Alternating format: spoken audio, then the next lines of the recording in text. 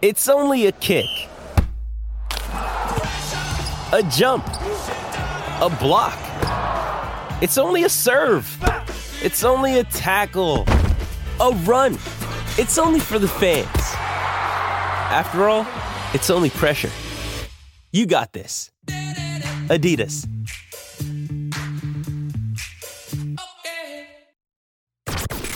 This is the Blood Red podcast from the Liverpool Echo, giving you the inside track on all the big talking points from Anfield. Hello everyone and welcome along to the Liverpool Echo's Blood Red podcast, where we bring you the Friday fix of all things Liverpool FC ahead of this weekend's FA Cup fourth round trip to Brighton. I'm Patrick Smith and I'm once again joined by a star-studded Echo panel. At first we've got LFC correspondent Paul Gorst. Gorsty, how's things? Yeah, not bad. Just looking forward to another trip to Brighton this weekend. So another long day, and let's just hope it's not as You could definitely do an apartment down there, Gorsty. Couldn't you get one in Wolverhampton as well while you're at it? We've also got Theo Squires there. Welcome back, Theo. Are you ready to do a bit of FA Cup moaning once again? Yeah, maybe. I suppose I can't moan too much as they've got a full week going into this one again. Though Jurgen Klopp did have a little bit of a moan at his press conference about playing it at weekend with so many games in hand still to come. I'm sure we'll get to that in a bit. Yeah, we'll definitely touch on that. And then rounding off the panel, we've got our very own women's football and all-round LFC expert, Beth Lindop. Great to have you back on the pod, Beth. Thanks for having me. Well, it's great to have you all here. It's been a pretty interesting week for Liverpool. Relatively quiet on the pitch, but off the pitch, there's been a lot more to say, shall we say. So let's get stuck right into that. We'll come to you, Gorsty. We're going to start the show with a bit of chat about the statement released by Spirit of Shankly on the ownership. It's safe to say across our channel, with social media, almost every platform you could think of, it's divided Liverpool fans. For those who haven't read the statement, could you sort of briefly describe what Spirit of Shankly are trying to achieve and then also what you make of their statement?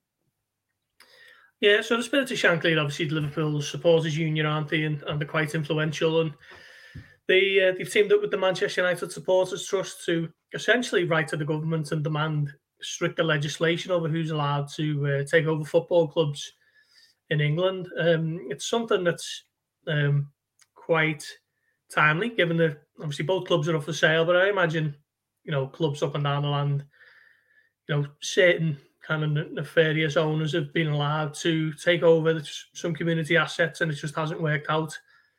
And they're essentially just looking for stricter legislation over who is allowed to take over. And obviously, we've got the issue around Newcastle United at the moment with the Public Investment Fund of Saudi Arabia. And going back further than that, we've had Roman Abramovich take over Chelsea 20 years ago now, wasn't it? And, we've seen what happened with them this year with the club itself essentially was in possession of the government, wasn't it? While Abramovich assets were seized and all that kind of stuff. So it's just a letter to the government from both supporters unions, speaking on behalf of the two biggest, most well-supported clubs in England, basically just calling for, as I say, stronger measures over who's allowed to just swan into the country and take over clubs, and essentially just looking out for something that is beyond more than just who's got the biggest checkbook. What I found interesting from the fallout from it was a lot of criticism towards it.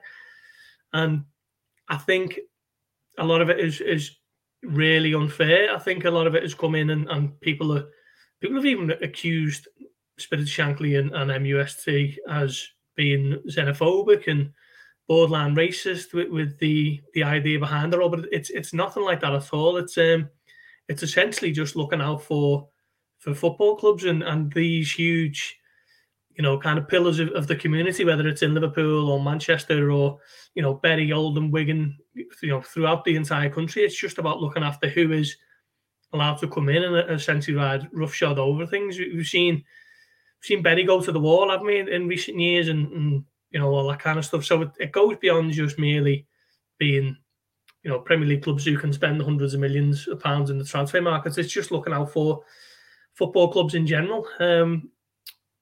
I think a lot of people are putting two and two together with the timing of the statement. Obviously, with the rumours around the Qatar ownership going on, but Spirit of Shankly actually started speaking to MUST in November, and they actually wrote to the Secretary of State in December, and something that I've kind of known about for a while and had to sit on while I waited for things to kind of unfold in the background. So we eventually had the story going on our site on, was it Wednesday morning? And, I spoke to Alison McGovern, who's a Labour MP of Wirral South.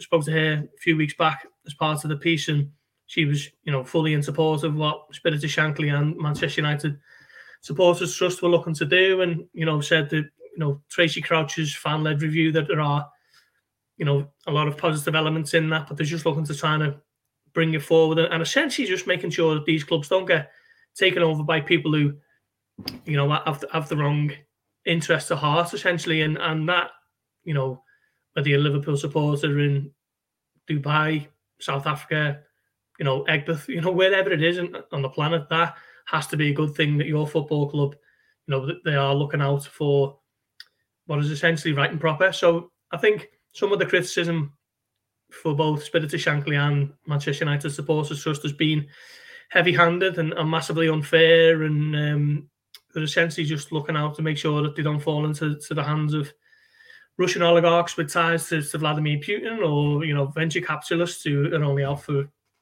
not interested in progressing the club. They're just looking to make a fast buck and not bother about what happens on the pitch. So it's been an interesting few days, and I think a lot of the criticism has been unfair, and a lot of it has just been surrounding kind of people who aren't that interested in the governance of the game, and just want to see the most money spent in the transfer market, which to more and more people, it seems like that's become the end game of football fandom.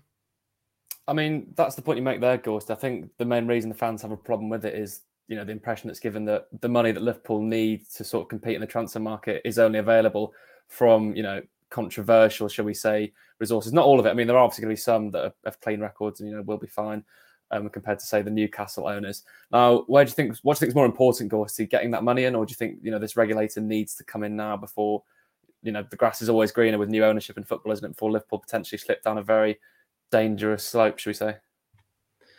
Yeah, look, I mean, you're only going to look at the Newcastle ownership situation. The Public Investment Fund of Saudi Arabia and the Premier League are adamant that they've received assurances that it is not the Kingdom of Saudi Arabia who are in charge of that football club. But I think we all know that is not 100% correct, don't we? And you've only got to look how they're actually changing the away kits to mimic the national team of Saudi Arabia, and just little things like that. And there are so many issues around that particular nation with there's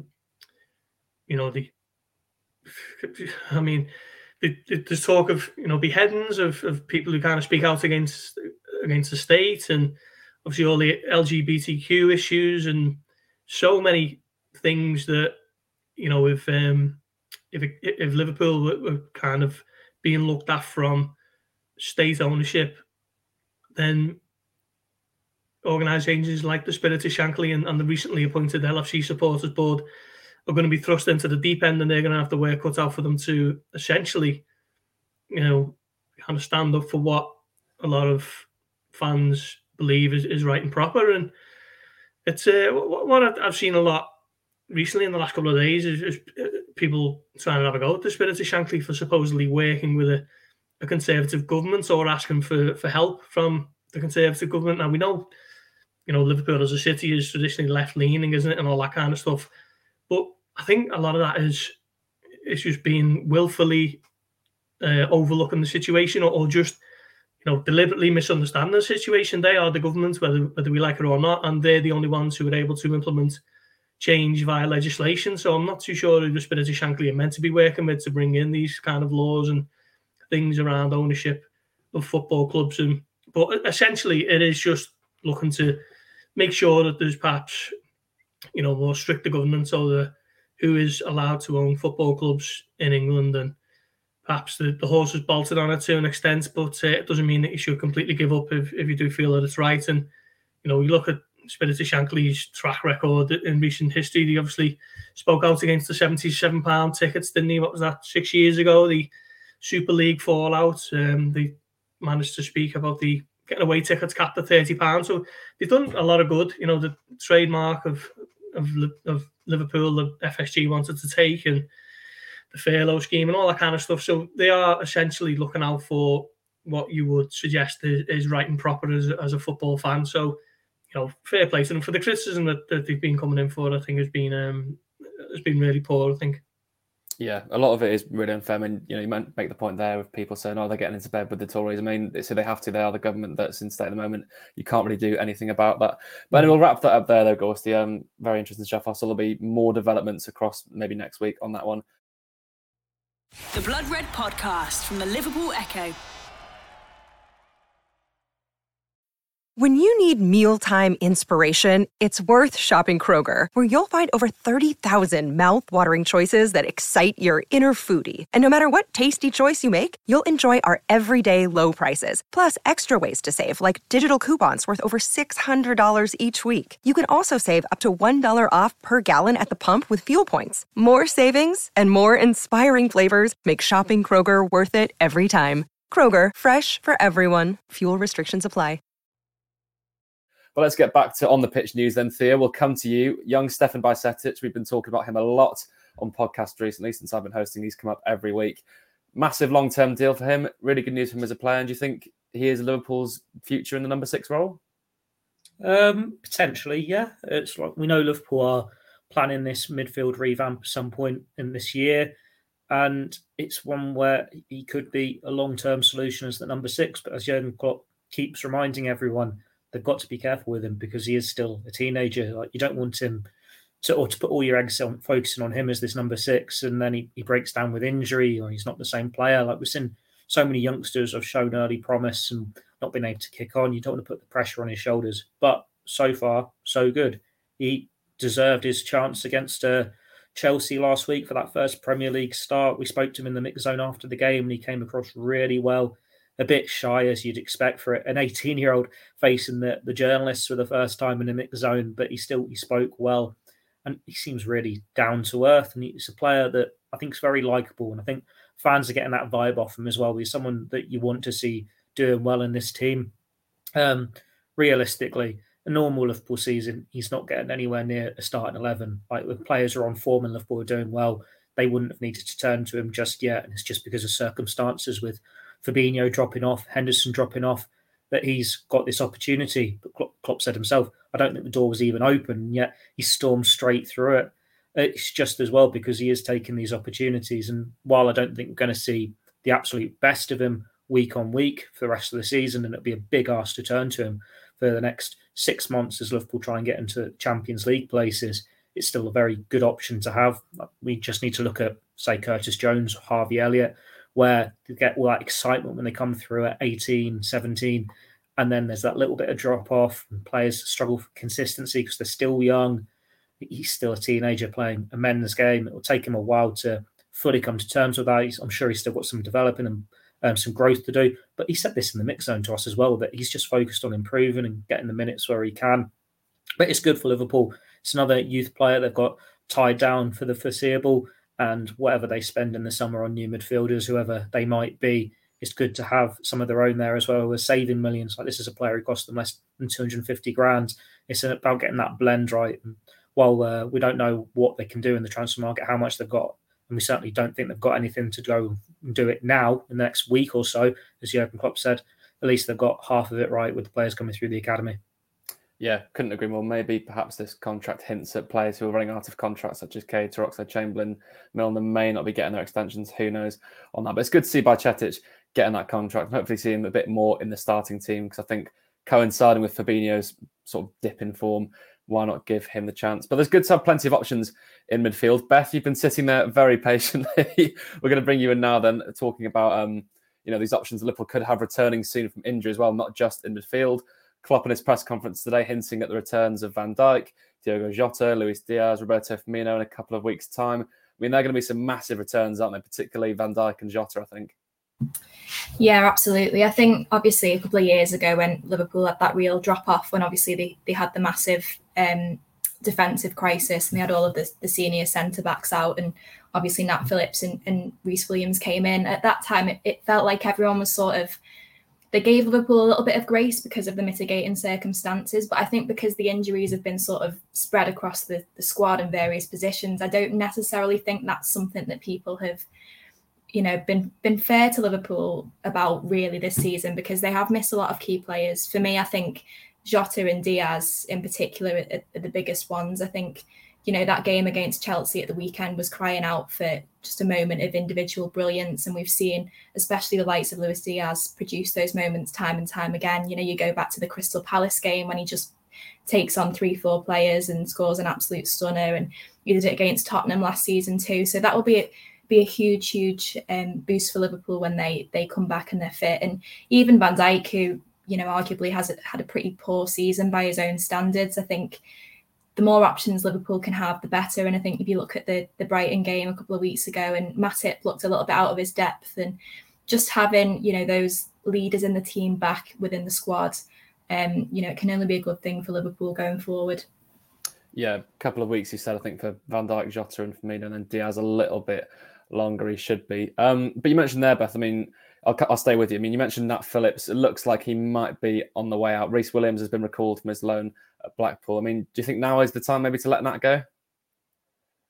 Yeah, I think for his sake, he doesn't owe the club anything at all. He's been such a good servant, and he's not the sort of player to have a big ego. He could have quite easily, after that run when he helped Liverpool get the top 4, sort of demanded more playing time, or not giving his all. And you can't question any of his commitment over the past few seasons. He's been a brilliant player, and I think if the right move it comes up for him, then he should absolutely be allowed to go. I think Klopp alluded to it earlier this morning. I don't think the club would stand in the way of letting him leave, especially with Virgil, potentially coming back in a couple of weeks' time. He's a player who has the quality to be playing, I'd say, at probably the lower levels in the Premier League, certainly, and deserves to be playing week in, week out. He doesn't deserve to be sat on the bench, really. So, yeah, I think if the right club becomes available and comes in for him, then I wouldn't be surprised to see him go. Yeah, definitely. It wouldn't surprise me if a few clubs had already put offers on the table, to be honest. He's clearly someone who can definitely play in that lower half of the table. That's enough about outgoings. We've got to talk about some transfer rumours as it is the January window. Klopp's made it pretty clear, Gorsty, that he doesn't want to sign anyone, but we're going to talk about some rumours anyway, and where better to start than with Jude Bellingham. There's been a few flirtations this week, as said by Theo before we came live on this podcast. He's really, really hinting at a transfer. There's been apparently some talks held this week. Do you think there's any possibility of this happening in the summer still, or are Liverpool sort of in danger of perhaps losing into Real Madrid? I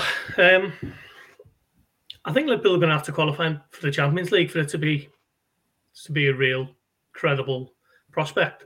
He's only 19, but surely a player of his quality is going to be wanting to play in the Champions League. But not so much that, it's the fact that Liverpool, in the FSG imposed self-sustainable model, they're going to need that Champions League money to be able to afford Bellingham, I think. He's going to be costing a club record fee, isn't he? And that's still, despite what some people think Darwin Núñez was brought in for, it's still Virgil van Dijk, 75 million in January of 2018. So you'd imagine Bellingham's going to cost around about 100 million mark. Now, might be a few little ways of getting around that in terms of the instalments and how kind of creative Liverpool can be that way. And we've seen that with the Núñez fee. It's £21 million worth of instalments. A lot of it is appearance based, so Liverpool expecting to at least match £75 million that they paid for Van Dijk. But then around, winning the Premier League and Champions League and all that kind of stuff, that's an extra 10 million on top of that. So maybe they could do something similar with Bellingham if he does have his heart set on moving to Liverpool. But I just know how important the Champions League money is to Liverpool. So given that the way that they run, I just couldn't see them getting Bellingham if they don't have the Champions League. Now, all that could change in a few months' time with the external investment and all that kind of stuff. And that's why it becomes a little bit difficult to predict what's going to happen in a few months down the line. Speaking to people behind the scenes and stuff, spinning plates seems to be the phrase that is being used. And I think Liverpool know that they need more than the one central midfielder, and Jude Bellingham, for all his qualities, is not going to instantly fix Liverpool overnight. I think they're going to need 2, maybe even 3. When you think of the situation around Naby Keita, Alex Oxlade-Chamberlain looks like he might leave. might be keeping James Milner on, but even now at 37, and he's pretty much played most of the season at right back. I think he's going to be featuring even less next season. So there's a lot to resolve there at Liverpool, and if they've only got X amount of money to play with, and they might not be in the Champions League, then it all becomes a little bit of a worry. I'd love to see him at Liverpool because he's a fantastic player, and I think he could be someone who play in the midfield for the best part of 15 years. But we'll see. Certainly, they're not going to be getting him this month. I think we already knew that, didn't we? But there are a few things for Liverpool to work with. Obviously, he's got a good relationship with Trent and Jordan Henderson. And Klopp's got plenty of contacts at Dortmund. And Dortmund have even said, haven't they, if they're going to be forced into a sale, then they'd like him to join Liverpool over anyone else. Real Madrid have recently signed Tchouaméni, and Camavinga's just kind of starting to come of age a little bit there as well. So perhaps they're not as in need of a central midfielder as Liverpool are. I think a lot of clubs last summer signed centre mid, so they might not be in as much need as Liverpool are as well. So there are a few things that Liverpool do have going for them in this pursuit, but I guess we'll have to see this summer whether they have done enough to bring him in on what would be a bit of a blockbuster deal, wouldn't it? Don't know about you guys, but I'm a bit sick of the merry-go-round on it, because it seems like every week it's Liverpool are leading the chase, then Real Madrid are leading the chase, and then Man City are leading the chase. And it's just this vicious cycle where it's one team after the other, and then they feel like they're going to miss out. They reckon someone else is leading it. And it's just endless speculation. And obviously he's going to be this generational talent that everyone wants to get their hands on. There is going to be all this talk. But the report, I think, was it from Neil Jones for Goal this week, was, well, Bellingham's not decided yet. The camp hasn't decided that yet, or at least they're not making it public if they have behind the scenes. So for all this speculation about talks and that, it is seemingly still very much up in the air. He must be such a mature kid to not be distracted by this. Like, they had the Bundesliga return last week. Dortmund won. He scored and he got an assist, and that shows his talent as well. But then it's one where so many things can come into it. Like, what is important for Jude Bellingham? Like, does he want to just go straight to, say, a Real Madrid, be winning La Liga titles, be in the Champions League year after year? Or is it, I want to work for Jurgen Klopp? There's so much that come into play. We talk about the Champions League and the finances involved there. Well, we've got the Champions League expansion in a couple of years. So realistically, if Liverpool miss out this year, it could only be 1 year out of the Champions League, because England will presumably get 5 places if the teams keep performing in Europe.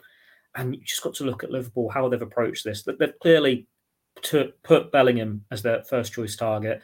He's the reason why they're waiting, why they've not gone for any other midfielders, and why they're perhaps keeping these funds back. But to go through all of that and then risk missing out on him just because they didn't perhaps see that they couldn't make Champions League, like, you'd imagine there's going to be some finances back there for them to be able to feel that they can compete with a Real Madrid and Man City for a signature. But there's just so much to come into play here. But then, as Gorsty says, it's not just one player, is it? They need more than that in midfield. I think it was interesting when Klopp said that signing Gakpo in January would impact what else they could do. It seems like they've had talks there behind the scenes about knock-on effect for future transfers, and that'll come into play in the summer. But Liverpool will need a good few players here, not just in midfield. And it's one where, well, they're having a pretty poor season. Klopp said when they signed Gakpo, he wanted a player who was happy to push the train again rather than just jump on the moving train. If Bellingham's up for that, the challenge, happy days. If not, who knows where they turn next. Otherwise, it's a big ask. You're going to, Jude, can you take a bad team and make it better? Yeah, I mean, the thing is, all that frustrates me is that his price is just going to keep spiking, isn't it? Because, you look at other clubs bidding in for him. I mean, his price tag was 130 odd million in the summer. It's going to be a lot more now, isn't it? I mean, he's going to be maybe even towards the 200 million mark if you're being realistic. I mean, but also, Beth, the boys spoke there about a need for another midfielder or two at least. One that's been rumoured this week is Mason Mount, who apparently, I say it's a rumour, is going to be allowed to leave Chelsea. Should Liverpool be going in for him in that midfield role, maybe in a more advanced sort of 8/10 role, or do you think it's one they should potentially avoid? Yeah, it's an interesting one. It's sort of one of those you think, is it genuine, or is that sort of the agent trying to wangle a better deal for a new contract at Chelsea? Who knows? But yeah, I mean, obviously it sort of shows how fickle football is, really, doesn't it? Because a couple of years ago, Mason Mount was the best thing since sliced bread, helped Chelsea to the Champions League. And then if you go on social media this season, Chelsea fans are given him an awful lot of stick for some of his performances. And I think, he would probably admit himself his form has dipped a little bit. He's not sort of lived up to the heights of a couple of years ago, but he's a player that I think could do really well actually at Liverpool and under Jurgen Klopp. And I think, it's really important. We've got some younger midfielders coming through, and then we've obviously got the, players like Naby Keita are getting a little bit older. Obviously, James Milner, 37, and you don't really have that midfielder who's in the prime, who's at that prime age, 24, 25, 26. And I think obviously Mason Mount is 20, 24, I think. So obviously Premier League proven, plenty of experience under his belt. So he's the sort of profile of a player, I think, that could come in and if he were to sort of refine his form under Jurgen Klopp at Liverpool, could potentially be a really exciting option. The Blood Red Podcast from the Liverpool Echo. Hey, it's Kaylee Cuoco for Priceline. Ready to go to your happy place for a happy price? Well, why didn't you say so? Just download the Priceline app right now and save up to 60% on hotels. So whether it's Cousin Kevin's Kazoo Concert in Kansas City, go Kevin, or Becky's Bachelorette Bash in Bermuda, you never have to miss a trip ever again. So download the Priceline app today. Your savings are waiting. Go to your happy place for a happy price. Go to your happy price, Priceline.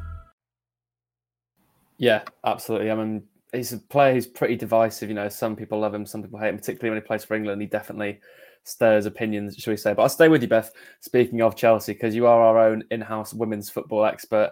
Now, it's been a pretty controversial week, hasn't it, to put it lightly, in the WSL.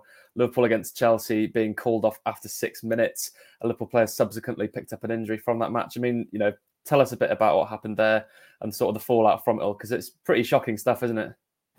Yeah, it's shambolic, really, that it's happening in the top flight of the women's game. There'll be people who argue that postponements and things like that happen in the lower leagues, in the men's side of things, which is absolutely true. But I think the whole way the situation was handled was appalling, really. I think for anyone who doesn't know, Liverpool travelled down to Chelsea for a Women's Super League meeting at Kings Meadow, Chelsea's home ground.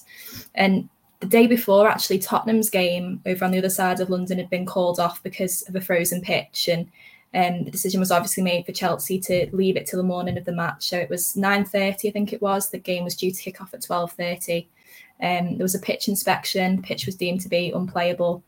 The FA have subsequently said that then they decided they put the heaters and the pitch covers on for a little bit and hoped that things got better. And then there was a subsequent pitch inspection about half an hour before the warm-up, at which point the pitch was deemed to be playable. But it obviously wasn't the case. There were parts you could see quite clearly, even in the warm-up, down the sides of the pitch, players were slipping over. It was just so icy. And then the game kicks off, and after less than 6 minutes, the referee called the two captains together and abandoned play, really. And yeah, it was shocking. And I think the fallout from it, a lot of people have called for undersoil heating, or the opportunity for female players to play more at the men's grounds as well. But I think the most important thing going forward is that things aren't going to change overnight. They're not, all of these clubs aren't going to get undersoil heating overnight. It's going to be a long process if it does indeed happen. So I think the crucial thing is just forward planning and taking into consideration player safety, because after Liverpool's game in the Conti Cup midweek, Matt Beard confirmed that Shanice van der Sanden had slipped during the warm-up at Chelsea and felt a twinge in her knee. So she's out for, I'm not quite sure how long now, but I think they're assessing her ahead of this weekend's game. But it just shows you how dangerous it was. There's been so many serious injuries in the WSL this season. So it was reckless decision, really, to allow that game to go ahead. Yeah, I mean, it's bad enough sort of calling it off on the morning of the game, let alone 6 minutes into the match. I mean, it's, embarrassing to think of, really, from the officiating side of that. I mean, you look as well that Liverpool are playing Chelsea at Anfield, so Stamford Bridge was vacant that weekend. Why couldn't they play the game there? Not only for practical reasons, but also to help grow the women's game. I mean, yeah, baffling all around. I'm sure there'll be further developments on that, because it's truly, truly shocking in the top flight of women's football that that's still allowed to happen. But anyway, let's return back to the men's game. Gorsty, I mean, I was saying before, you're going to need to get an apartment down in Brighton soon with the amount of times Liverpool have been playing them there. Now, the last time was obviously, in my opinion, the worst Liverpool performance I've seen under Jurgen Klopp. I don't think that's that dramatic a statement to make. Do you think it'll be any different this time round? It can't be as bad, surely. We were talking kind of in Brighton's press room after that game. We were looking at the kind of really poor days of Jurgen Klopp's reign, and every one of them was kind of explainable to an extent, except for that one.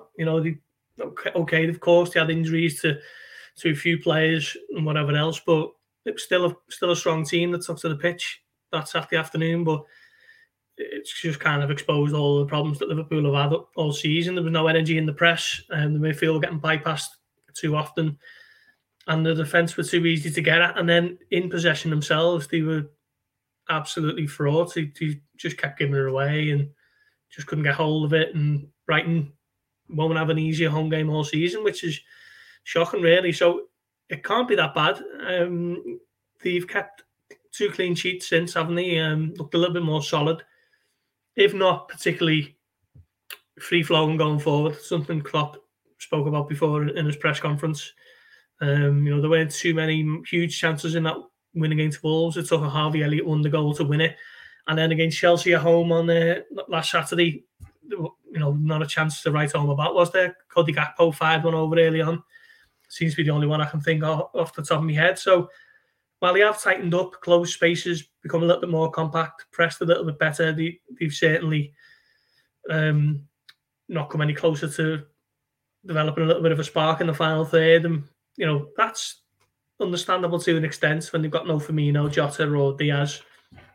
Núñez, of course, missed Brighton the last time, didn't he? And Gakpo's only just come into the team. He's still getting used to the rigours of Premier League football. So there are plenty of reasons for why Liverpool aren't firing on all cylinders in the final third.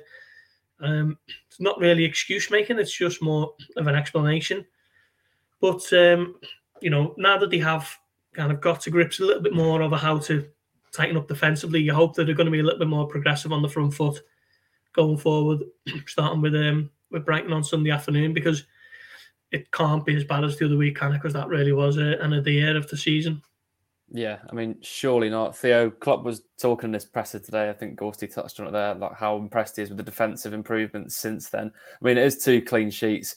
Do you think, we can take any significance from that? I mean, Chelsea didn't exactly pose much for goal threat, and it was Wolves as well, wasn't it? Not exactly dangerous sides. I mean, do you think Liverpool have improved defensively, or do you think it's just been 2 fortunate matches? Maybe a mixture, to be honest. It's one where Klopp said you have to take the little steps, and that's what Liverpool have done. They've made the little steps. They have got these 2 clean sheets. But if not for VAR, they'd have conceded in the first 5 minutes against Chelsea, and then they could have been in for a very long afternoon. There's a few chances that Chelsea would perhaps think they should have done a bit better with in the second half especially. But there was some resilience there from Liverpool. They dug in, and it's not perfect, but at least they haven't been completely outplayed. Like Klopp said, that Brighton game was the worst, and thank God that he's not changed his mind since then, because that means Liverpool have improved slightly. But you need them to make a lot more of these little steps, because they were a long way off where you want them to be and where they'll want to be. I think we're probably a settled strong back 4 at the moment. It seems like Joe Gomez is edged out, Joel Matip, and the rest of it picks itself. So you'd like to think they can have this blossoming partnerships there, and it can slowly start to piece together. But I think it's only looked as an improvement because of how bad it was in the first place, especially against Brighton. You can say Brentford as well, because in a normal season, when Liverpool are at their best, if they don't have those, we're looking back at Chelsea so much more worse, because Liverpool didn't really threaten much and they weren't at their best at all. Chelsea were all over them for the majority of that game, and they just weren't a very good team either. But you say you could put these steps together. Who knows? Maybe we'll see a revival from Liverpool at some point. Clean sheets at least give them confidence. And if you don't concede, it only takes 1 goal to get the win. We saw that in the Wolves replay. As long as it's not 3-0 and Liverpool can start well, can hopefully keep another clean sheet, make it 3 in a row. It's another little step on the way to what will hopefully be a revival second half of the season. Yeah, fair play to Joe Gomez as well. I mean, I'm really hoping that he can get a bit of form put together, and a few clean sheets in a row isn't going to do any harm to that one, is it? But Beth, I'll come to you first. I'll come to all of you on this, though. I mean, the significance of the FA Cup is always going to be a talking point on the match days. Now, we were speaking before the third round clash with Wolves that maybe it wasn't a priority for some certain fans. I'm sure if Ian Doyle was here, he'd be shouting over me, telling me the FA Cup is the be all and end all. But do you think this can now be an important part of Liverpool's season, Beth? I mean, as top four seems to slip away, I don't really want to say that, but could the Cup have more significance now? I think so. I think it's been, by all accounts, a pretty joyless season, really, hasn't it? So, a decent cup run, especially when you look at some of the games last season, especially that semi-final with Manchester City, it was a fantastic day and a real sort of boost for Liverpool toward the back end of the season. So I definitely think, especially, the nature of this game this weekend, obviously they've had a week to prepare for it. I think it'd be maybe a slightly different story if it had been sandwiched in midweek and, it was maybe an extra game that they didn't need to play, but, they've had a full week to recover, a full week to prepare, and obviously then have, a little bit of time before the next game in the Premier League as well. So, yeah, I imagine they'll come out as strong as they possibly can. And, it'd be a good way to sort of banish the January blues a little bit, I think. Yeah, Gorsty, what's your take on it? Are you looking forward to another potential replay, another match with Brighton? No, not particularly, no. I mean, every time Liverpool play Brighton, and something Klopp touched on today in his press conference, it's always been tough. Even when Liverpool were absolutely flying, 2-3 years ago, well, certainly not 2, but 3 years ago, and last year, it's always tough. So going there again after such a resounding beating at a time when you're struggling for confidence and you've got so many injuries, probably the last thing Klopp wanted. So it's going to be a difficult one. But he kind of said something today that, being holders doesn't really mean a whole lot. But what it does know is, or what it does give you is the knowledge that, what it feels like when you're in the final and, kind of the experience of that is something that you can cling to when you're kind of looking to motivate yourself to go further and further in the competition. So, we're still early doors, aren't we, in the FA Cup? There's only the fourth round, but they can look to, like Beth says, that semi-final day at Wembley last season against Manchester City, which was just one of the outstanding days of the season. And then, of course, they went on to win it a few weeks later against Chelsea. So, those sorts of memories can hold them in good stead when they're in these cup competitions. But saying that, I still think, obviously, top four will be the override name for this season. And, a small matter of round to come in. What is it? Just over 3 weeks. So there's still a lot to play for Liverpool this season. The FA Cup's probably the bottom of the three priorities, if you like. But you just don't want to see them bowing out meekly to on the wrong end of another hiding at Brighton, do you? Yeah, no, we absolutely don't. We don't really want to see a replay again, do we, Theo? I mean, you're someone who, much like me, I'm sure, hates the thought of replays. I mean, just quickly, do you think Liverpool's priority should be elsewhere, or would you be prioritising the FA Cup? Probably should be elsewhere. The focus has to be getting in the top four and going far in the Champions League. But also in that, we know how far off the top four they are at the moment. And I'm sure quite a few of us are pessimistic about that Real Madrid game. They could easily be out of the Champions League within a few weeks. And in that situation, so God, I wish we still had the FA Cup to play for. A nice little cup run, chance of silverware. It's one where the game coming now, it's fine. It's out the weekend. They've had a week to prepare for it. They can go full strength. No issues there. Hopefully put in an improved performance to put the Brighton Demons to bed, build a bit of momentum and make it what would be 3-game unbeaten run. Ooh, dizzying heights. But then where you see where the next rounds come, and it's just not feasible really for Liverpool to stay in this competition any longer if they want to be at their best. Like, I think the fifth round would come in between Palace and United at the end of Feb. And then if you've got into the quarterfinals, that's the same day as the Fulham game and the last game before the international break. February already looks pretty vile for Liverpool, where it's Wolves, Everton, Newcastle, Madrid, Palace, United, Bournemouth, Madrid, Fulham. If you put in 2 FA Cup games in there as well, along with potentially 2 postponed Premier League games against Wolves and Chelsea. Like Klopp's already said today, why aren't we playing these rearranged games already? We've had these midweeks free in January. We've got these cup games where they're taking up weekends. They could have had these 2 league games done and dusted, and they haven't. And when they're picking up these injuries as well, it gets even more painful, like bodies dropping down and you've got to go again. But that's tomorrow's problem. Today, they've had a full week to train. They haven't seemed to have any new injury problems. and they can go again and build momentum. But they get through, it might not be the prettiest thing in a few weeks' time. The Blood Red Podcast from the Liverpool Echo.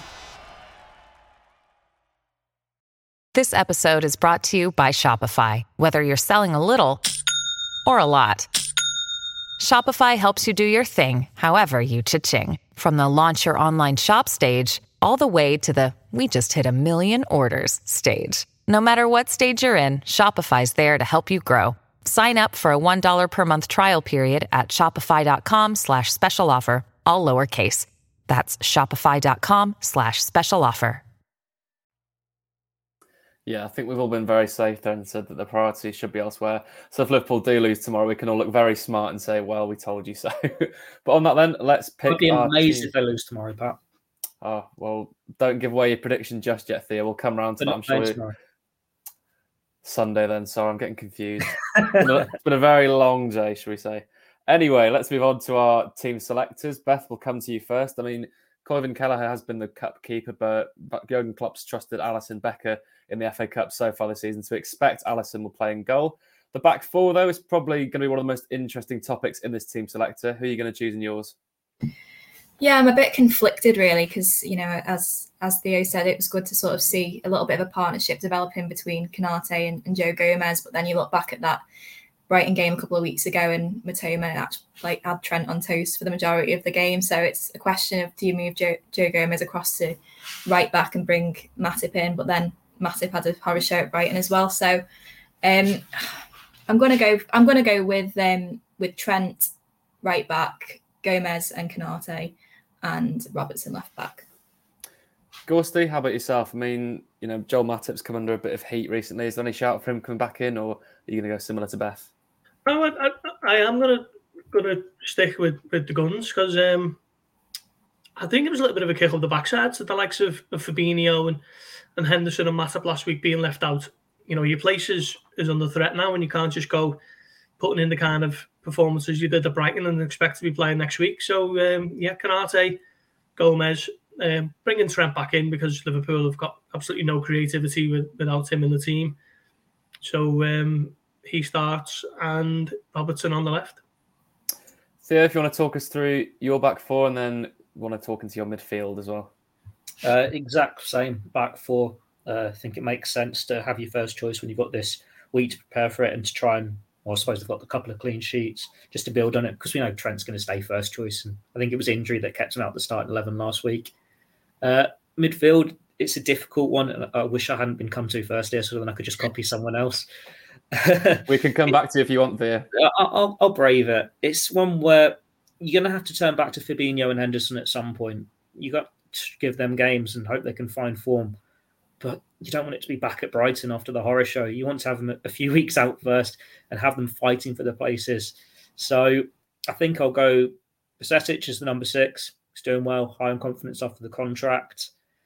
And it might just be a case of going again with Keita and Thiago. It's a trio that have done reasonably well. I know Thiago's played a lot of football, and if he drops out, you can maybe make a claim for Milner, who I think has done really well since coming back from injury, or Oxlade-Chamberlain. But I don't see too many reasons to change it. So we'll stick with the 3 that started against Chelsea and Wolves. I mean, Beth, it's nice having these options to choose from, isn't it? Are you going to align yourself similarly with Theo, or are you going to put maybe one more attacking midfielder in there? I'm going to cop out and do exactly what Theo suggested and go with exactly the same as him. Yeah, Bajcetic in the 6, and then Thiago and Keita. Gorsty, how about yourself? Yeah, I'm thinking of keeping it the same, actually, because none of them have done anything to be dropped, really. Keita's still finding his feet, hasn't he? He's only started 2 games now, so let's keep him in the team. Thiago, I think, has been vastly improved since Brighton. And Bajcetic, fair play to him, he's in there on merit at the moment, isn't he? So I'm keeping it as it is. I'll stick with you then, Gorst, if you want to talk through the front 3. Maybe there's a bit more chance for diversity between your choices here. Yeah, I mean, the only call is whether to go with Núñez on the left or Gakpo on the left, really. And I'm still not sure what we're seeing in Cody Gakpo. I think he's used to playing off the left, so I think leading the line in a different position for Liverpool at a time when they're in such a difficult period is tough. probably unfair. So I'll go with Núñez down the middle and Gakpo off the left and see how that pans out. Theo, how about yourself? You're not going to give Harvey Elliott a chance? I mean, the man who's played in the front line recently definitely showed a much more promising skill set, I think, in an attacking role than a midfield role. Would you give him a shot, or are you going to go similar to Gorsty? Do you want to be the man that tells Mohamed Salah you're dropping him after a full week of trading without the midweek game? He played pretty well on the left wing against Wolves, I think it was, Harvey Elliott, didn't he? Did an all right He was job on the there. right against Wolves, wasn't he? I mean, he's on the left at times. I remember him popping up there. He was on the left against job, Chelsea and he didn't do much. It didn't Chelsea, really yeah. suit him. He looks a lot better on the right-hand side. So this one where if you wanted to rotate it, you could give Salah a rest and put him on the right. But I think you just go for the strongest three here. Like we've had Klopp offer the update on Jota and Firmino and say in a few weeks they'll be back. But you don't know how fit they're going to be for those games against the likes of Real Madrid, whether they'll be able to start games or not. So in that case, you just want your strongest available three playing games together and getting a relationship going. So long we've seen Mane, Salah and Firmino as this untouchable front three that are just in sync for so long. And it's strange seeing a Liverpool attack that doesn't have that because they are new teammates. But they need games and they need something to click so they can get the goals flowing. And yeah, I'd go with Gakpo on the left because 4 games in, he hasn't really shown much, but he's had to do 3 of them up front, which isn't his favoured position. And it's in a struggling team. Let's see him in his best position. Like when he was playing well for the Netherlands at the World Cup or for PSV, it's been from the left-hand side. When he was less effectual for the Dutch, it was when he was playing up front as this number 9. He wants to be on the left. He's a winger. Let's play to his strengths, have him there and let Captain Chaos run supreme down the middle and see if that can knock Brighton about a bit and make revenge for that 3-0 defeat a few weeks ago. Yeah, Beth, what do you make of Gakpo? And I don't want to be too critical of him. Obviously, it's going to take some time to adapt. But he's had 4 games now. He hasn't scored yet. Do you think he could maybe benefit from coming on as a substitute? Or would you keep starting him in the hope that something will click with him and Darwin?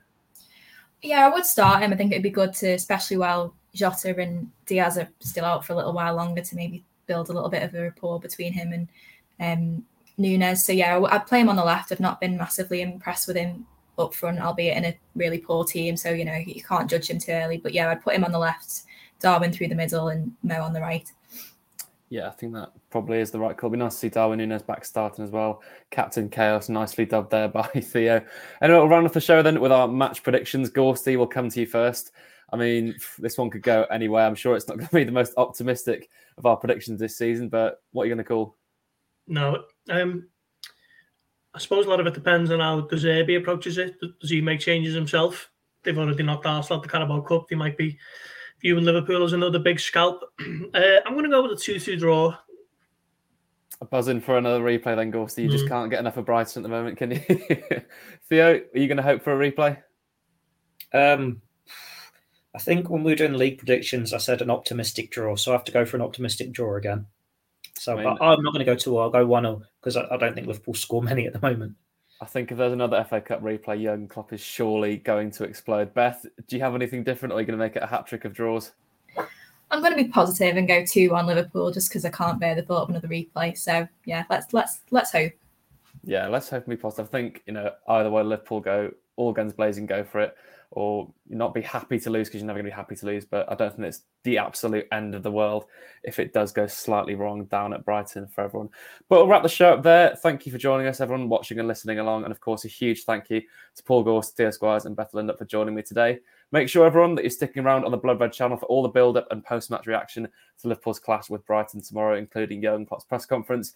And of course, stay up to date with the Liverpool Echo website and socials to get all the action on there. But from myself, Patrick Smith, Paul Gorst, Theo Squires and Beth Lindup, thank you very much for joining us. We'll catch you next time on the Blood Red podcast. You've been listening to the Blood Red podcast from the Liverpool Echo.